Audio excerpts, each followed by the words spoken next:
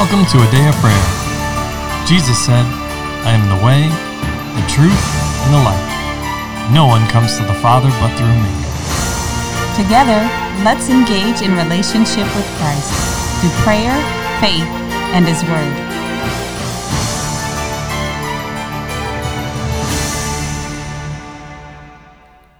Good morning, everybody. My name is Layla, and you're listening to a Day of Prayers morning Bible study. We're so glad you could join us, but before we get into the Word this morning, let's take a moment and pray.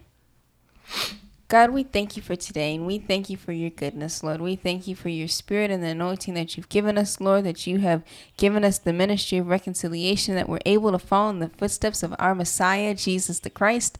Lord, we celebrate and rejoice in your name and in your goodness, Lord. And we just thank you for your good works. In Jesus' name, amen. In Jesus' mighty name, amen. And amen. Well, good morning and welcome, everyone. Glad to have you with us as we continue our study in the book of Acts. And we're still focusing on verses 16 through 34. Of chapter 16. Of chapter 16, yes. Thank you, honey. You're welcome, my love. So, if you're just joining us and or have not had the opportunity to read that section of Scripture, I want to encourage you to go ahead and pause this episode now in order to give yourself the time and opportunity to read through that and to assist you in following along with the discussion. Amen? Amen. All right. And now, the floor is open to give each of you the opportunity to share what the Holy Spirit is speaking and ministering to you and to ask any questions that you have. So who'd like to begin? I'll begin. All right, Charles.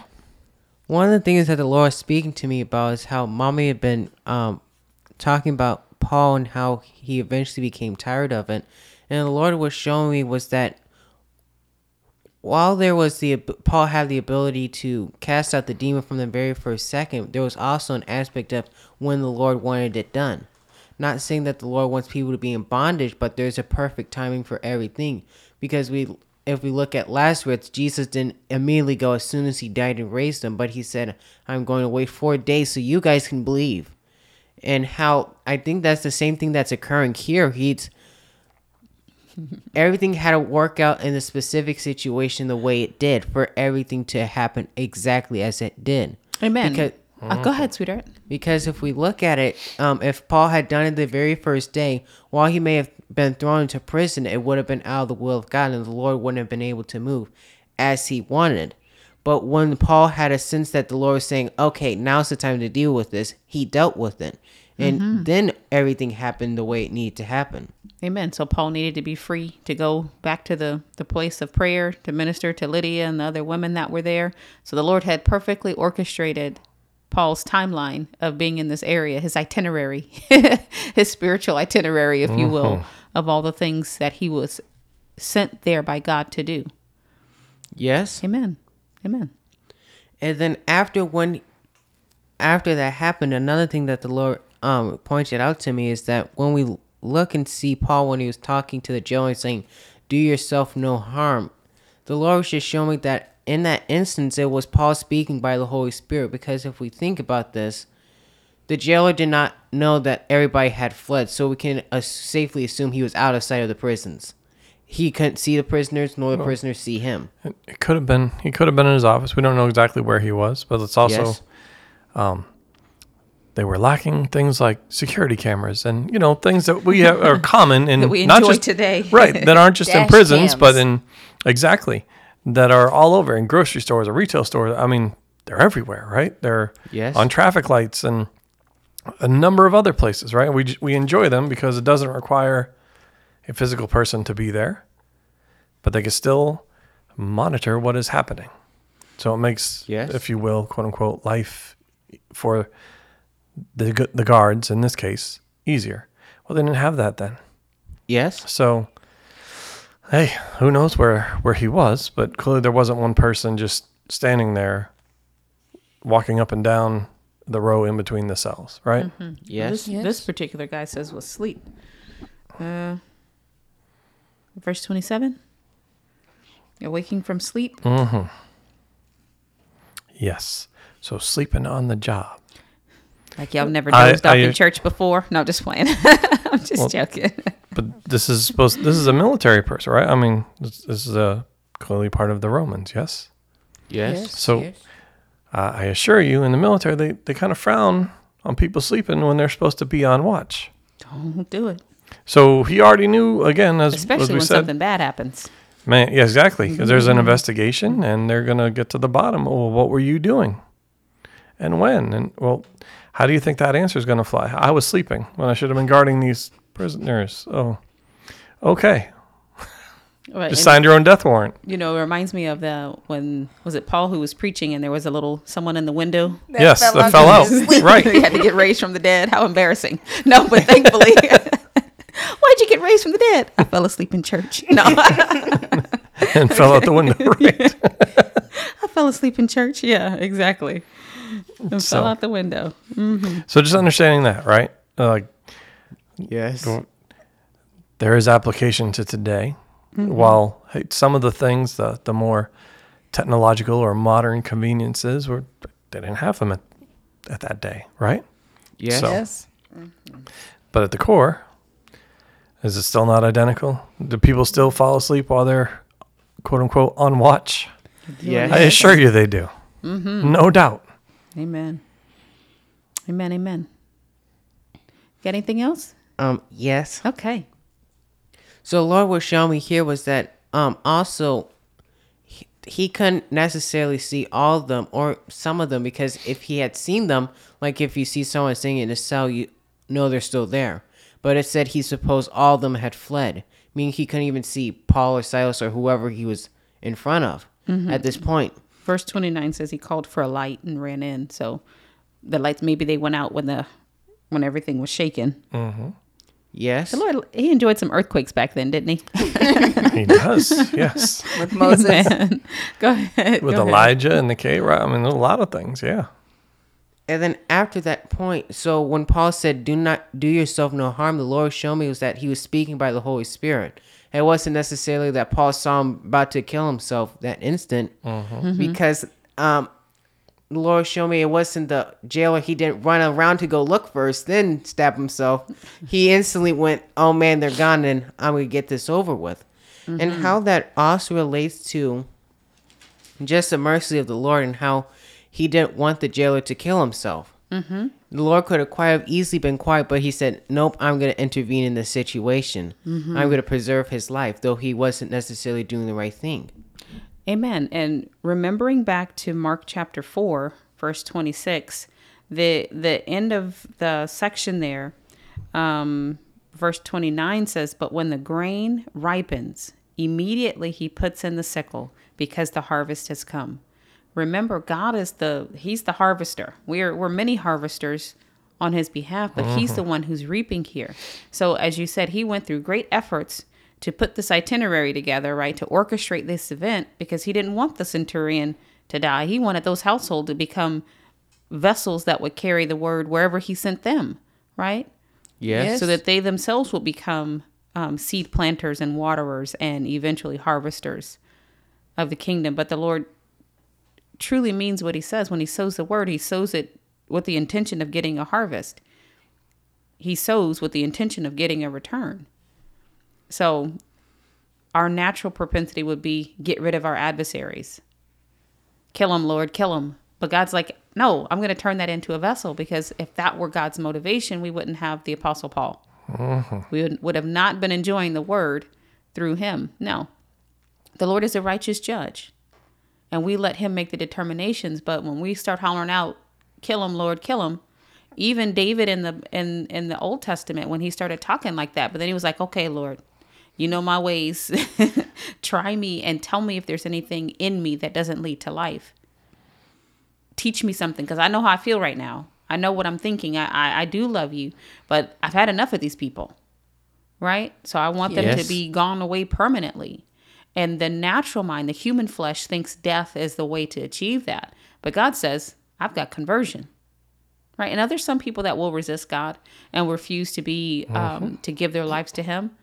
And the Lord knows how to deal with them. We don't need to soil our garments before God by hating others and using the scriptures as a means to gain revenge or try to vindicate ourselves and wish that people would die.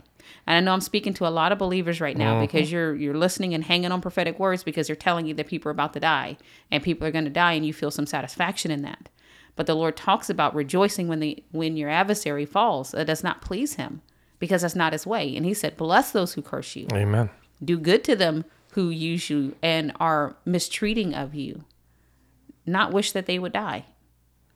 Actually rebuked his own disciples for that, for wanting to call down fire, right? Like, we can get this done tonight, Lord. We don't even have to worry about it again. But then, again, let's look at the pattern example set forth in Christ.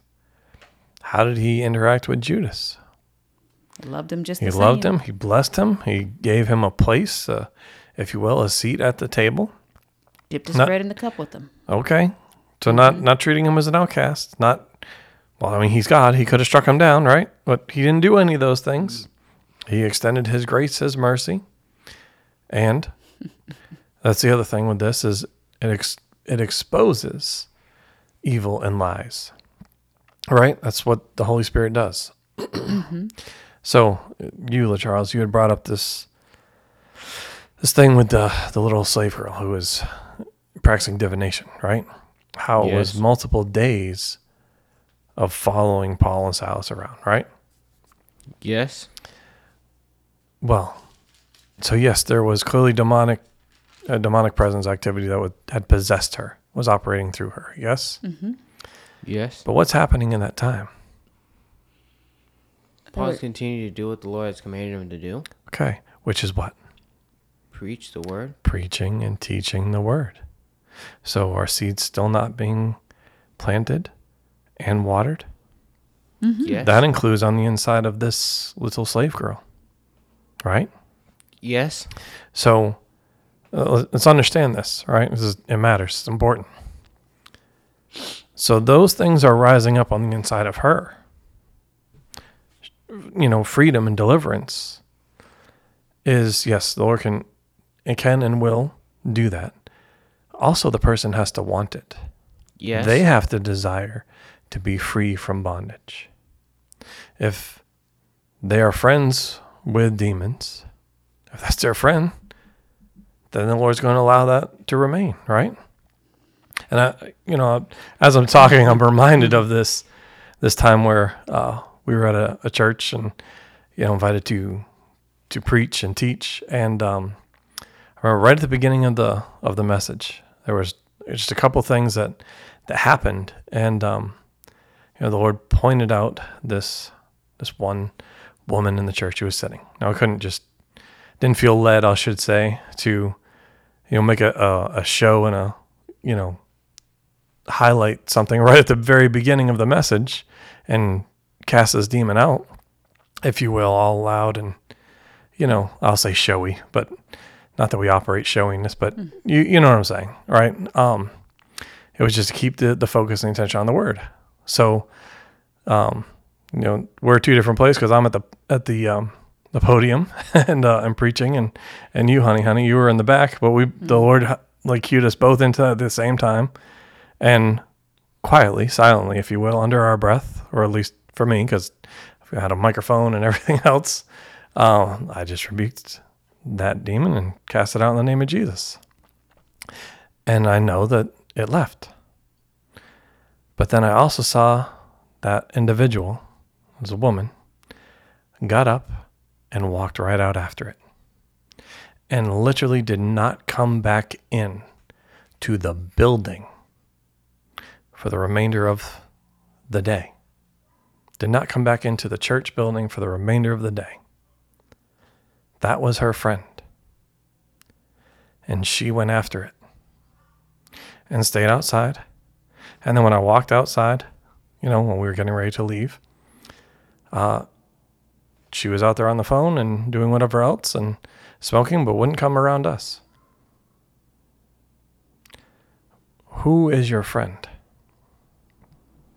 Do you want to be delivered? Do you want to be set free? We see throughout Christ's ministry that he delivered the captives. He set them free. No demon was too strong for him. Yes. No number of demons was too strong for him. even with Legion or the demoniac, right? Yes. Yes. Okay. Yes. Well, that's the God we serve. That's our God, and we're his people. And he gave us that same power. In his name, of course. In his name, exactly, yes. That same power to operate in his name. So we see Paul operating in and through here. And we see the results. They're just like Jesus's during his earthly ministry, yes? Yes. Our pattern and example. So understand those things from both sides of it. Well, it doesn't say that she wanted to be delivered. No doubt the word was building up in her, was rising up. Because that's what the word does. It gets in and it separates even to the division of joint and marrow. Yes. So understand those things. But also for those that desire to be delivered. Well, I'll say, do you desire to be delivered? I'll ask that question first. Because the Lord's capable to do that. He's ready and willing to do that. Is that what you desire? Oh, I don't have anything to add, sweetie. Okay. I just wanted, felt led to share those things so we can get a fuller understanding of what's happening.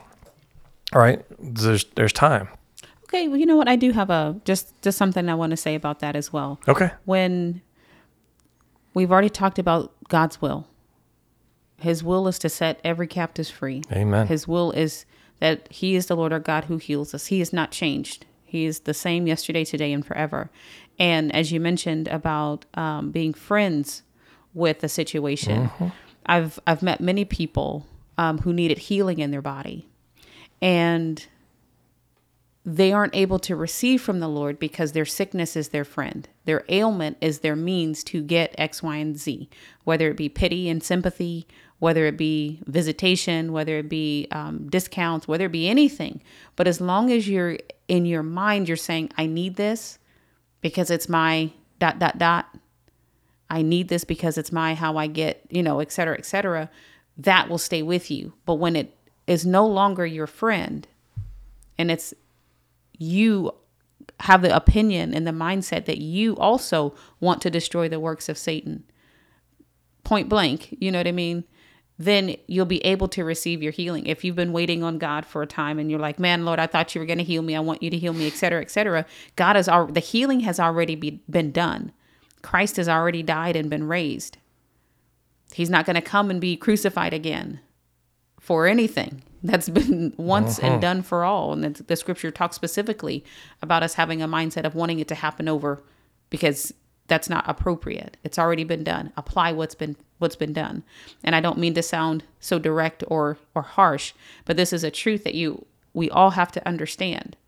If ailment, if being low or any of that stuff is our friend, if poverty is your friend, if sickness in your body is your friend, and by friend, you feel like I need this because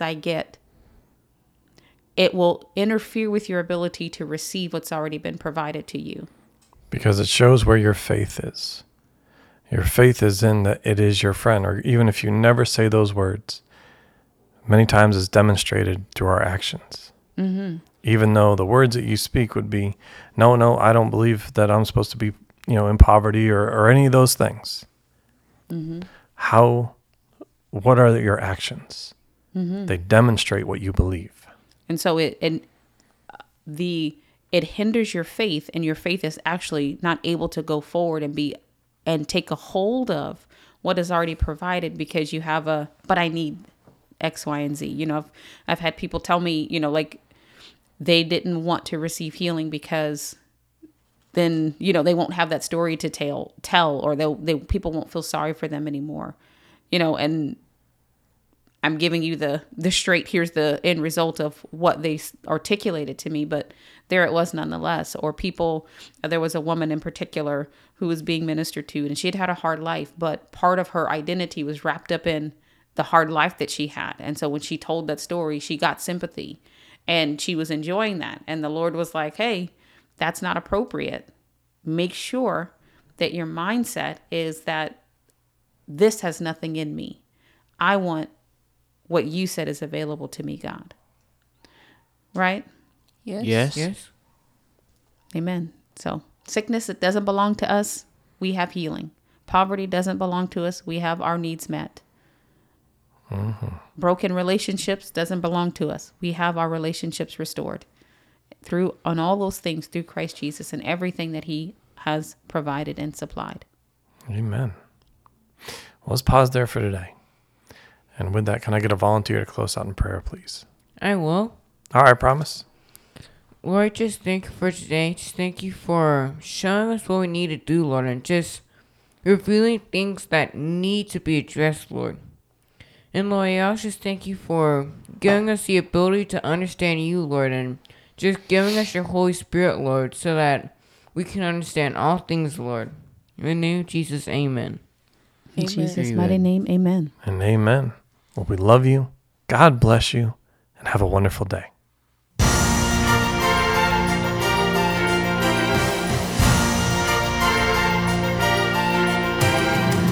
Thank you for listening to A Day of Prayer. We trust the Lord that you are strengthened and encouraged in your relationship with Christ. Visit us on our website, adayofprayer.org, where you can check out our blog, find additional study resources, or shop the official A Day of Prayer store. Remember, Jesus said, I am the way, the truth, and the life. No one comes to the Father but through me. So until next time, take care and God bless you.